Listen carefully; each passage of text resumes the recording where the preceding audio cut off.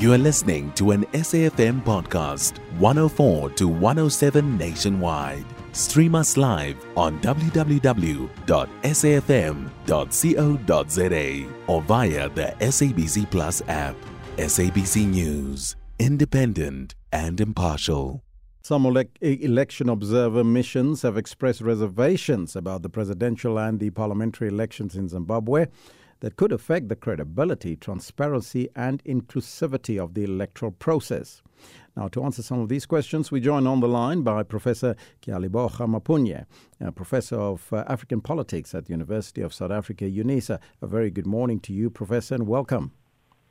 A very good morning to you, Elvis. Thank you very much for inviting me, and good morning to your listeners. Professor, some suggest that this was a predetermined outcome, but the Zimbabwe's President Emmerson Mnangagwa dismissed claims of vote rigging.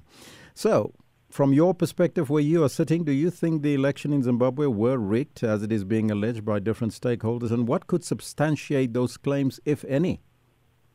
In my view, to say the election was rigged is a bit difficult for me to say right now, given the fact that we are still verifying. In my view, I'm still verifying, the irregularities and discrepancies that have been mentioned in those observer reports that you have just referred to.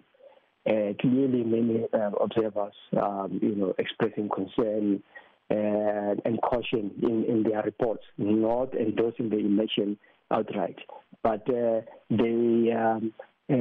question of rigging, if ever it is to be there, it has to be verified. We will have to have proof as to exactly where the rigging has happened. However, having said that, in my view, the election clearly has been compromised, the integrity thereof, because of the fact that there are just too many discrepancies that undermined the extent to which one could declare that election as having been free and fair. And mostly it's because of the violence, that one would say happened in the pre-election period, the intimidation thereof. Those are the things that one can refer to. And of course, on election day, the unavailability of balloting materials, ballot papers and so on in several voting stations, especially in certain cities in the urban areas. So SADC and EU election observers say that the vote did not meet international standards and was conducted in a climate of fear. So what could they possibly be alluding to here? They are alluding to this pre-election situation that is really, marred by a number of things. For instance, this question of the intimidation that I was talking about, and the very inability to ensure that on voting day, people are able to vote freely and have access to the polling stations where there's material, and all voting stations are opened on time. And for about 2 to 3 hours, some voting stations could not open, and it was just not very clear as to why that did not happen. So elections such as these, especially where now it's very difficult to have independent verification because some domestic observers were arrested, while exercising their rights to observe those elections. This is what they are alluding to. There's also the stringent measures that were undertaken to bar certain journalists, certain observers. Some observers were not given accreditation to Zimbabwe, even though, of course, we know that many did succeed. So those are the things that we are talking about. The use of the state media, mostly predominantly in favor of the governing party and not so for the opposition parties. Those are the things that generally, at the end of the day, the totality, when one looks at the totality of the picture, it becomes very, very difficult to endorse such an election. Some Zimbabwean activists have lambasted the African National Congress, the ANC, for not rejecting the election results there. What difference would a statement from the ANC government rejecting the results make towards Zimbabwe's elections, you think? I don't know whether the ANC, has it within its right to reject or accept the election as things stand, because this is a disputed election. I think for the South Africans, the ANC itself, the government itself, would have to wait first to look at what the observers are saying, listen to what has happened, and therefore be able to, come up with a determination. The government itself, I think, in my view, obviously has to listen to the SADC, group of countries, so that they understand exactly what happened. Previously, African countries have often been in a hurry to endorse a problematic election, and therein lies the problem, because you cannot, outrightly endorse an election which is actually marred by a cloud, whilst investigations are still continuing. We saw what happened in Kenya, Elvis. And you don't want to rush endorsing an election which could actually be overturned tomorrow by a court, or which obviously, whose legitimacy will, remain questioned until the next, an election of that country. So the idea is to hold their horses. Yes, the ANC might be blamed for not endorsing the election. Even if it endorses, it will be, it might not appear in good light, including the government. So in my view, the idea is to be cautious, to listen to what is happening, and then, of course, verify what is happening before coming up with with an endorsement or a condemnation or not even an acceptance of the election outcome. This disputed election, there's some reservations about it, about the presidential as well as the parliamentary elections in Zimbabwe. Would it have any political bearing on the credibility, the transparency, and the inclusivity of the country's electoral process, you think?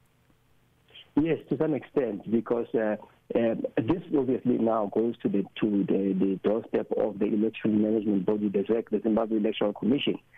In my view, the Electoral Commission has to make sure that all are in place and to actually convince the stakeholders across the whole process during the pre-election period, on election day, and post-election period. So in any event whereby some stakeholders are left out, such as what happened in Zimbabwe, during registration, during voter education, some civil society or domestic observers and domestic observers, of course, and civil society organizations were left out of the process and not being brought into confidence. Therein lies lack of knowledge and lack of information, and obviously lack of trust is going to, in my view, result. The idea is to make sure that you include all the stakeholders. If you do not include even the political parties, whether it is for them to see the voters' role, and to make sure that before the election they are able to, to convince themselves, or at least to be convinced that this is a voter's role that is going to be used in all the districts, in all the constituencies, specifically for each and every citizen. There, in my view, becomes a problem if you are not able to include those stakeholders and there's no transparency in the end. I thank you so much for your time. Professor Kealeboga Maphunye, Professor of African Politics at the University of South Africa. Joining us now on the line is a colleague of ours, Peter Ndoro from Channel Africa. He's on the line to tell us a little bit more. Very good morning to you, Peter, and welcome. Good morning, my brother. Are you well? I'm very well, thank you. Overall observations, though, from what you've observed from what's happening in Zimbabwe? I think most people expected the result. Now, what that means is you ask questions. Is it a genuine vote by the people, or was it more of what people believed has happened in the past? And so it's going to be difficult to work out exactly what the story is, because the truth is probably somewhere in between. But one thing is for sure, a couple of things happened which were significant this time around. This was the first time that SADC and the African Union have said out loud that the elections did not meet the standards of what was required for a free and fair, credible election. That is significant. What will they do about this? That is the next question, because the legitimacy of this presidency is always going to be cast in doubt.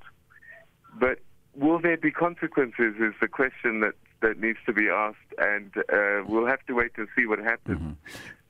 Some people might say, why didn't you go home to vote? Well, if you were of the school that the books were always going to be cooked, you can go in your millions, and they still won't bring the result that you want. You should ask questions like 52%. It's always just enough to get over the 50% mark so that there's no runoff. And so could people have done anything? I'm not sure. Is this a vote of the people? And if it is, was it as a result of intimidation, or was it what people genuinely wanted? Outside the election centers, ZANU-PF set up desks where they were taking names and phone numbers of people that came in to vote. Now, that meant if, let's say, that constituency didn't win, they have a list of everybody that voted, their phone numbers, their names. What were they going to do with that information? They say it was exit polls, but people were getting their names and numbers taken even before they voted. So a lot of irregularities. We'll never know how close to the truth it was, because I suspect some people were intimidated, some people genuinely wanted to vote ZANU-PF, and some rigging may or may not have taken place. All right. Peter, thank you so much for your observation. Peter Ndoro, he's a colleague of ours. He's coming from Channel Africa there on the line here in Johannesburg. You can find SAFM Current Affairs on 104 to 107 nationwide. Our podcasts are available for download on all our digital platforms. SAFM, leading the conversation.